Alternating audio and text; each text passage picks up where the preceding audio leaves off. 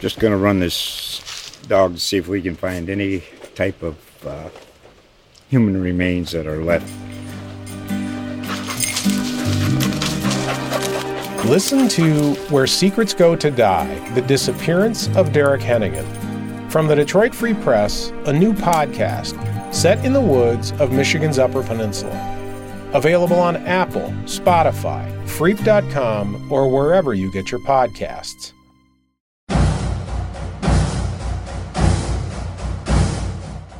Welcome to a brand new episode of Chiefs Wire Podcast. I'm Ed Easton Jr. On today's episode, we check in on the weekly press conferences from both the Raiders and the Chiefs ahead of this Sunday's game at Arrowhead Stadium. But first, as always, we start off with Chiefs Wire managing editor Charles Goldman.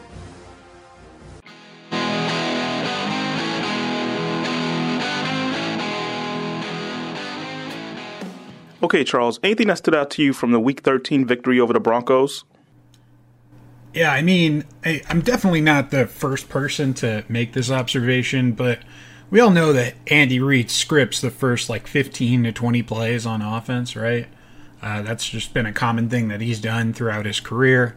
Have that little opening game script that they, have all these plays that they specifically practice and play during the week, and put a lot of emphasis on going into the game.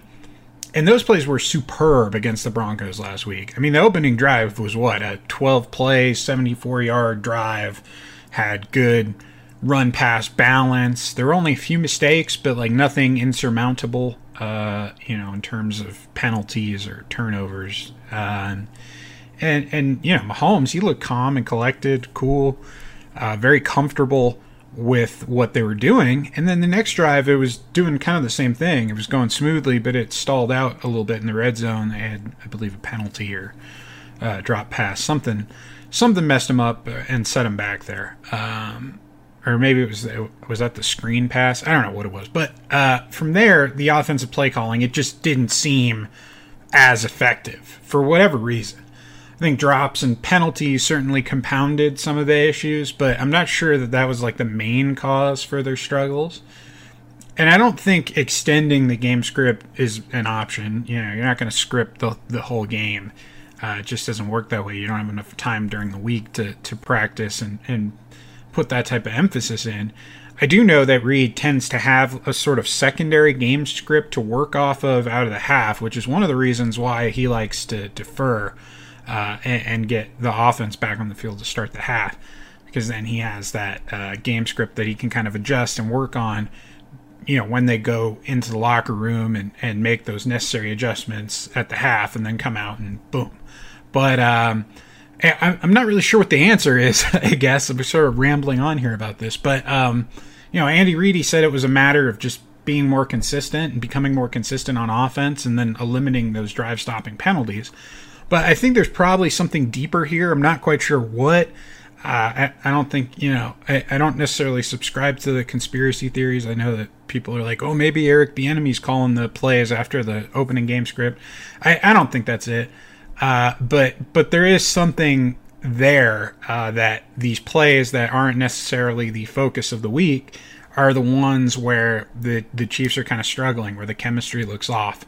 And where, things don't necessarily get going the way they hope that it would. So it'll be interesting to see how they adjust moving forward on offense, because I think there is some room for improvement, and there's some room to make adjustments with how they're doing things during the week leading up to the games, and how that can kind of carry over into different games. I think this week will be very interesting, heading into Raiders week. Obviously, the offense had one of their best performances of the season against the Raiders back in week 10. So that's something that I'm going to be looking towards in this upcoming week. What surprises you more? Is it the improvement of the defense or the lackluster offense during the winning streak? I think it's defense without question. We knew that there was going to be some sort of hiccups with the offense this year. With the offensive line changes, the failure to find a true number 3 receiver in free agency in the draft.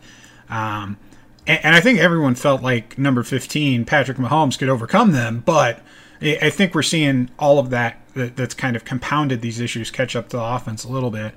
And, you know, it can get better. I think it can get better. I mean, we saw early on in the season that the offense can score 30 points a game, but we'll just see if they can get back to that. On the other hand, the turnaround on the defensive side of the ball is really unprecedented. You don't see defenses going from, you know, allowing nearly 30 points a game to allowing 11 points per game in such a short period of time. I mean, maybe you see that like a year-to-year thing, but seeing that in season, it's a complete 180. And it's really impressive because not that much has changed for this defense, right? Like there's the Melvin Ingram trade, which shouldn't be understated. That was a big move, but really they've got the same personnel they had in week 1 for the most part. Willie Gay Jr. getting back a few weeks in was a big deal. Getting Juan Thornhill more involved on the back end, that was big too. But, I mean, you've got the same guys in there beyond those three. And, I mean, healthy Chris Jones and Frank Clark, yes. Moving Chris Jones, I mean, I think that's probably the big part of the Melvin Ingram addition is being able to move Chris Jones confidently back to the interior and knowing that you're going to be getting, you know, that dominant player that he's always been playing from the defensive tackle position. But, you know, most of these guys, they were already there and they were playing for the most part. And they're still playing like winning football teams too. It's not like they're playing a bunch of scrubs every week. You know, they're not playing the Jacksonville Jaguars or the Houston Texans every week. In fact, they haven't played any teams like that this season. The worst team they've probably played is the New York Giants. And, you know, that team still has some good skill players and can surprise you too. So they've played like two losing teams all season, two. And everyone from here on out has a winning record, mind you. So credit to the coaching staff, credit to the players for buying in and making this turnaround happen. They've really willed this defense from, you know, being one of the most maligned in the league to one of the best in the league. And that is, if they do get back to the Super Bowl this year, that defense is going to be the reason why, in my opinion. How big was the pick six and performance Sunday night from Daniel Sorensen for his playing time moving forward? Yeah, I think it was big for him, getting some of that confidence back for the stretch run. You know, I mean, that's obviously very important. I'm not sure that it really impacts his role too much, though.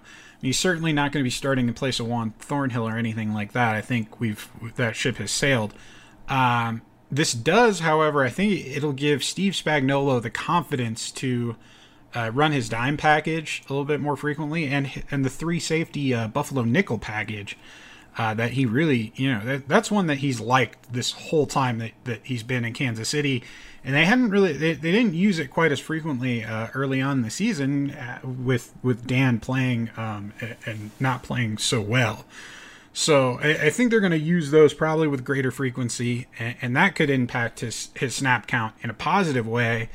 But just, you know, getting some positive snaps out of Dirty Dan is a good thing. I mean, we all knew that he was capable of playing better than he had, but it's you know, I think that seeing him kind of bring it back to you know, what he's known for, right? The clutch plays.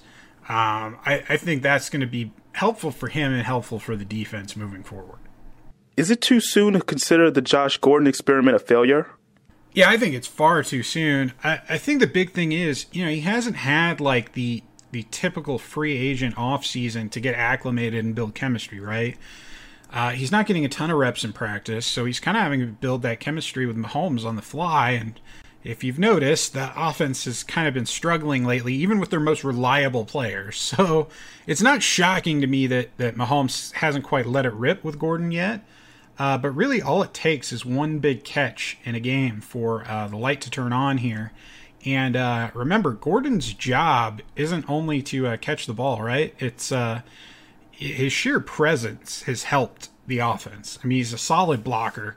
He's done a really good job with that. And then he's done a nice job freeing up some other guys when he's on the field too. There was one play He had a really good one, creating some space for like Travis Kelce on a I think it was like a delayed release when Kelce was kind of lined up in the wing, and he motions over, and then Kelce runs kind of like a Texas route, and Josh Gordon with his route, he runs kind of like a slant and clears out the safeties and that middle area and those defenders.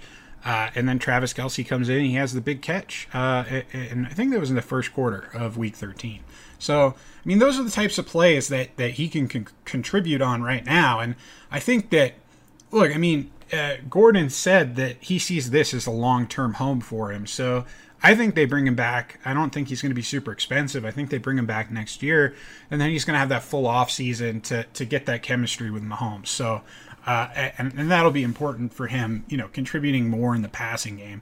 But really, I mean, you look at it, it only takes one big catch in a game to kind of like for the light bulb to turn on here. So he makes one big catch, then maybe Mahomes has the confidence to kind of keep going and going back after him. Will last year's victory lap from the Raiders after winning at Arrowhead Stadium play a role as motivation for the Chiefs this Sunday? Yeah, I don't think so. I'm sure they've forgotten all about that, honestly. I'm sure someone will remind them in the media at some point this week, but I don't think it plays any sort of motivating factor at all.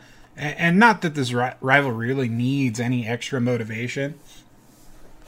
I mean, it's one of the most heated rivalries in the NFL, but the Chiefs have dominated it lately, and if anything, I bet the team Twitter account might take a jab or two after the game, assuming the Chiefs win, about the whole victory lap thing. But yeah, I don't expect anything beyond that. I don't think it plays any sort of extra motivation. I think all the motivation they need is knowing that, hey, we win this game, we're putting ourselves in a really good chance to win the AFC West.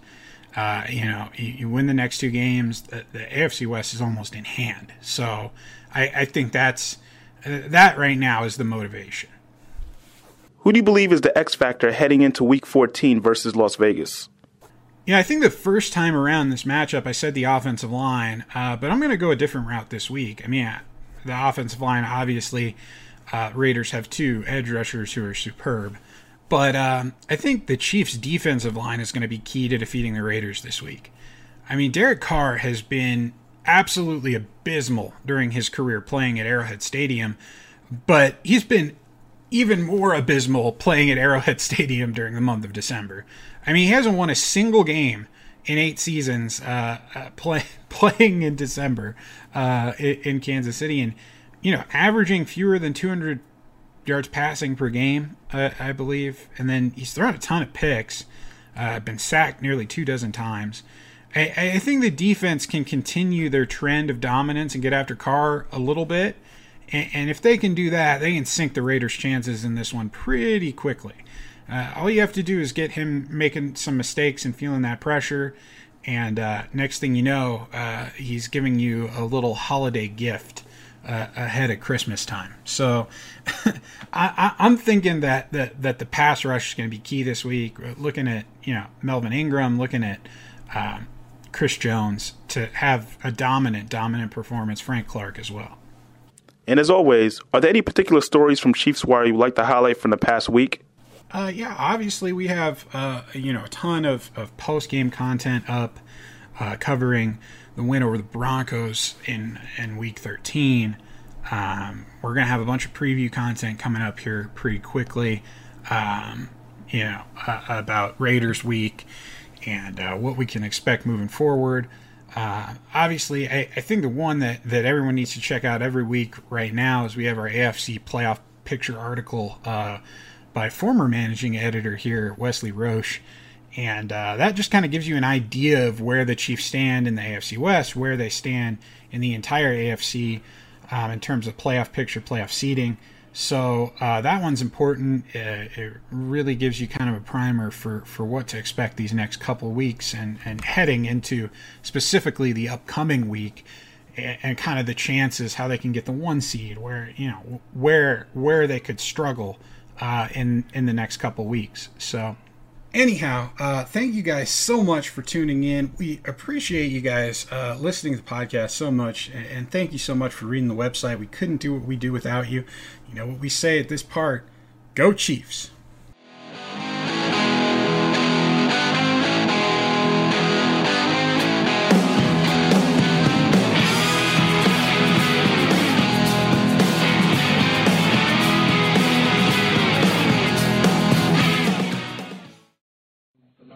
Thank you. When you were nominated, and how did you find out? Well, I think initially I found out a couple weeks ago through our team president, Mark, and he actually caught me in the elevator, and he kind of broke the news to me, so which is really exciting. I think anytime you can, get nominated, honored for a particular award that, really symbolizes, what you do for others. I always think that's a big deal. Obviously, you don't do those things for recognition. You just do them because, it's in your heart to do it, and you feel like that's the right thing to do. So, just grateful, to be able to represent my teammates, this community. It's funny you say that because obviously a lot of actors talk about how they love to be nominated, but of course it's better to also win it. What would it mean for you if you're able to win it to be alongside 5 other Chiefs players who have won it? They're all in the NFL Hall of Fame, but to also be associated with Walter Payton if you would have won that. I mean, it'll be a tremendous honor for me.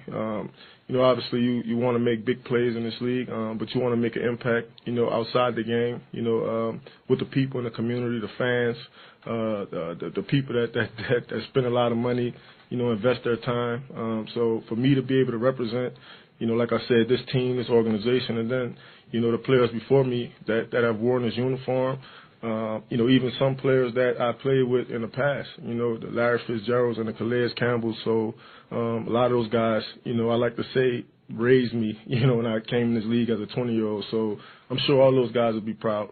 Tyrann, you kind of answered this, but why is it important to you to do this the way you do it and to be the same way in the locker room? That both those things are part of what drives you. Yeah, I think for the most part I'm self-motivated. I can get myself going. But when I sit down and I really reflect on my life, I think I'm here because other people decided to, really invest in me and to help me and to, spend that quality time with me. And so, I always mention my grandmother, obviously, guys like Patrick Peterson and, Larry Fitzgerald and, the list can go on and on, of all the people that really, tried their best to help me. And, for me, like my coach always said, what are you doing to pay it back? And so for me, I just try my best to, never really forget, where I came from and the road that it really took, to get here. Coach Merritt, yeah, DB coach, yes, sir. When did that click for you, you think? I mean, in your life? Was it when you got to the NFL, before, or when it was time to start giving back? I'd probably say, when I feel like I've always been a leader, in the sense of wanting to help others. I think, once I obviously got to the professional level and, to be in the locker room with a guy like Larry Fitzgerald, who, I mean, he done, a lot of great things, in his community, not just in Arizona, but in Minnesota as well. And, Patrick Peterson, Calais Campbell. I just feel like I was really, blessed and fortunate early on, to really get both sides of it, what it takes to be a great athlete and a great teammate, and then also what it takes to kind of, extend on that, beyond the field, beyond the locker room. When you talked about Larry Fitzgerald a bunch now today, how did he come to be kind of a mentor for you? You guys don't play the same position. How did that come about, your relationship with him? Well, me and him used to face off a lot, in practice. And, back in my younger days when, I was a cornerback and, a nickel back. And so me and him spent a lot of time together, just really, obviously talking about the craft and, really what it takes to be a great player in this league. And, from there you just, form a bond with players. And I could just remember him, always inviting me to all of his charity events. And so just thankful that, I had a lot of good guys in my life to kind of, open that door so that I can, experience, what it's like to be on the other side and, obviously, who I want to be, going forward. Tyrann, Andy Reid said that, a lot of people give monetary donations, but you specifically give your time and you're out in the community. What is it that you like about doing that and being out in Kansas City, among other places that you've been in the past? Yeah, I mean, I think it's really really no secret. I think we all grew up really experiencing different things. I think for me, I play football because I love that part of it. The team part of it, coming together, building, really helping other people become, what they want to be. And so it's kind of like the same, mindset when it comes to the community. You want to feel a part of something. You want those people to feel special. You want to be able to recognize those people as well. You talked about relationships, as you mentioned, but, I know some of us come from different backgrounds than others. And so I heard you mention your grandmother earlier, but I'm pretty sure your giving and your understanding of giving back did not start in the NFL. Whether in high school, whether some of the, members, teachers, coaches that influenced you or took a nurture to you when you were in high school, because obviously, before the grace of God, you could have gone in a different direction. Yeah, I mean, I think, obviously, my grandmother, I think about her a lot, and, I think about my high school coach as well, Dale Lee, and really, all the time that he invested in me. He's probably one of the first people that really looked at me, and I was probably 5'6", 130, and he thought I could play in the NFL. And so it's a lot of people like that have really, gave me a kind of boost of confidence, boost of self-esteem, to not only be a good football player, but to, try my best to continue working, trying to be the right kind of man. Are you old enough now to feel like you're Larry Fitzgerald for some of these young guys? I mean, are you trying to do that for them? Yeah, I mean, I hope so. To be honest, I think it's, important. You see a lot of guys come into the league and they can't really figure it out. And, for me, I just feel, really blessed that, I've been around, a lot of good guys in this league that have done it the right way. And so, for me, being in this position, I just want to pay it back to, a lot of those guys that look up to me. We got to ask you a little bit about the team. Defensively, what are you guys feeling right now? You got to be fairly confident. Is that kind of built momentum-wise for you as the season's gone on? Yeah, I think we're getting some confidence. I think we're playing with some real good energy. But I think we're still, in it. I think we're still, head down, just really, all about putting in the work and then letting the results kind of take care of itself. But we still kind of in that, chasing improvement mindset. I don't think, really any of us feel like, we've done enough to win a championship yet. So, it's a lot more work really to be done. Tyrann, you had to leave LSU maybe before you wanted to. You had to leave Arizona maybe before you wanted to after signing that extension. You had the 1 year in Houston. You probably knew that wasn't going to be a long-term thing. Now you come here, you win a championship. Is it fair to say, and I know you still have a contract pending for next year, but is it fair to say or accurate to say maybe you never felt like you've had a football home like you've had with the Chiefs? Is that accurate? I mean, that's accurate. And, I mean, in this league, you never really know. All you can really do is kind of do your best, really show people who you are. And, people decide to keep you around, and that's really, their decision. But, it won't change, what I do or how I do it. What's accurate about that? Why would you say this place is more of a football home for you than you've had in your career? Well, I think because, we won a championship, so I think that team will be, really hard to forget. A lot of those players will be hard to forget, but it just feels like home, and really outside of me, I think about my fiance and really everything she's, kind of been able to accomplish, and she's kind of really creating, her own identity. And so I just feel like this place has offered, not just me a chance to become a champion, but, like I said, my fiance as well. So, it's been pleasant to say the least. Tyrann, I want to ask you a college football question really quick. I don't know when we'll talk to you next, but LSU taking on K-State, a lot of LSU guys here on the team. Are you guys going to have any bets going with Pringle? You know what? I know it's been a down year for us, LSU Tigers, but I'm gonna try to probably not bet them. Just take it easy on them. I think my Tigers will show up and hopefully they'll dominate that game.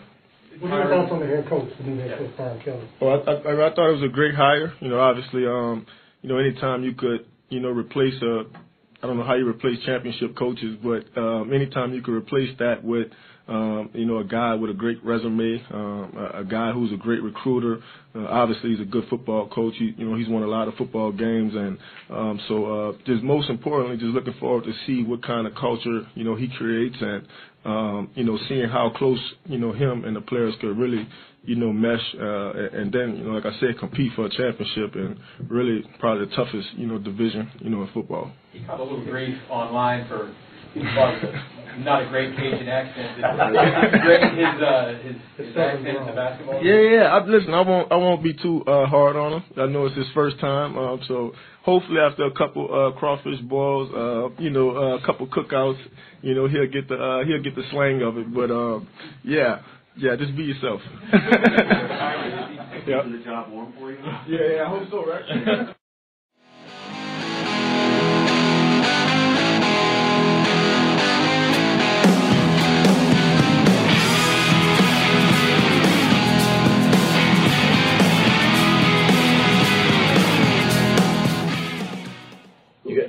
I know you guys were just wrapping up your game last night when the Chiefs started, but how much did you get to watch, and is that a benefit at all to get the tape started early, I guess, by just watching the team live before you play? Well, again, I got to see the end of the game, a little bit on TV, and then you start watching it again here when we get done cleaning up this game after our meetings now. I'm getting ready to go there after this. We'll get a chance to watch it again. But, it looked like a hard-fought game by two teams that are playing really well on defense, and both to some degree struggled a little bit in the offensive side of the ball, which we can identify that with that a little bit as we're sitting here. So we'll see more what the tape looks like as we get going during the week.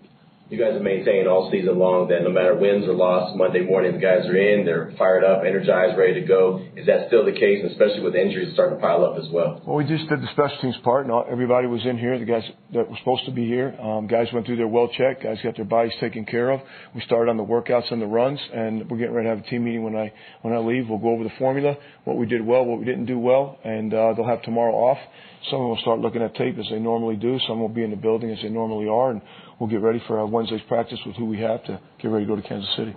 Coach, I don't want to dive into specific words necessarily, I guess, but is day-to-day for Waller signifying improvement from week to week? Yeah, I'd like to think so. He's dealing with two things. He's dealing with the knee and the oblique or the rib, whichever one it is, and he got continually a little bit better towards the end of the week. That's kind of why we kept him in a day-to-day.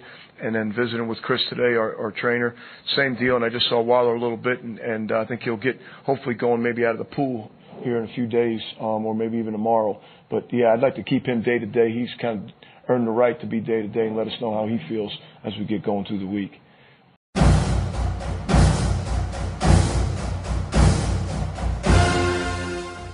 As always, if you have any thoughts on the show, make sure to hit us up on Twitter at The Chiefs Wire. I'm Ed Easton Jr. Catch us next week.